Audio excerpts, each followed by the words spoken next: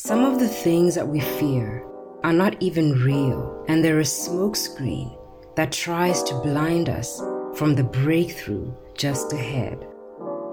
There's probably a step that you need to take.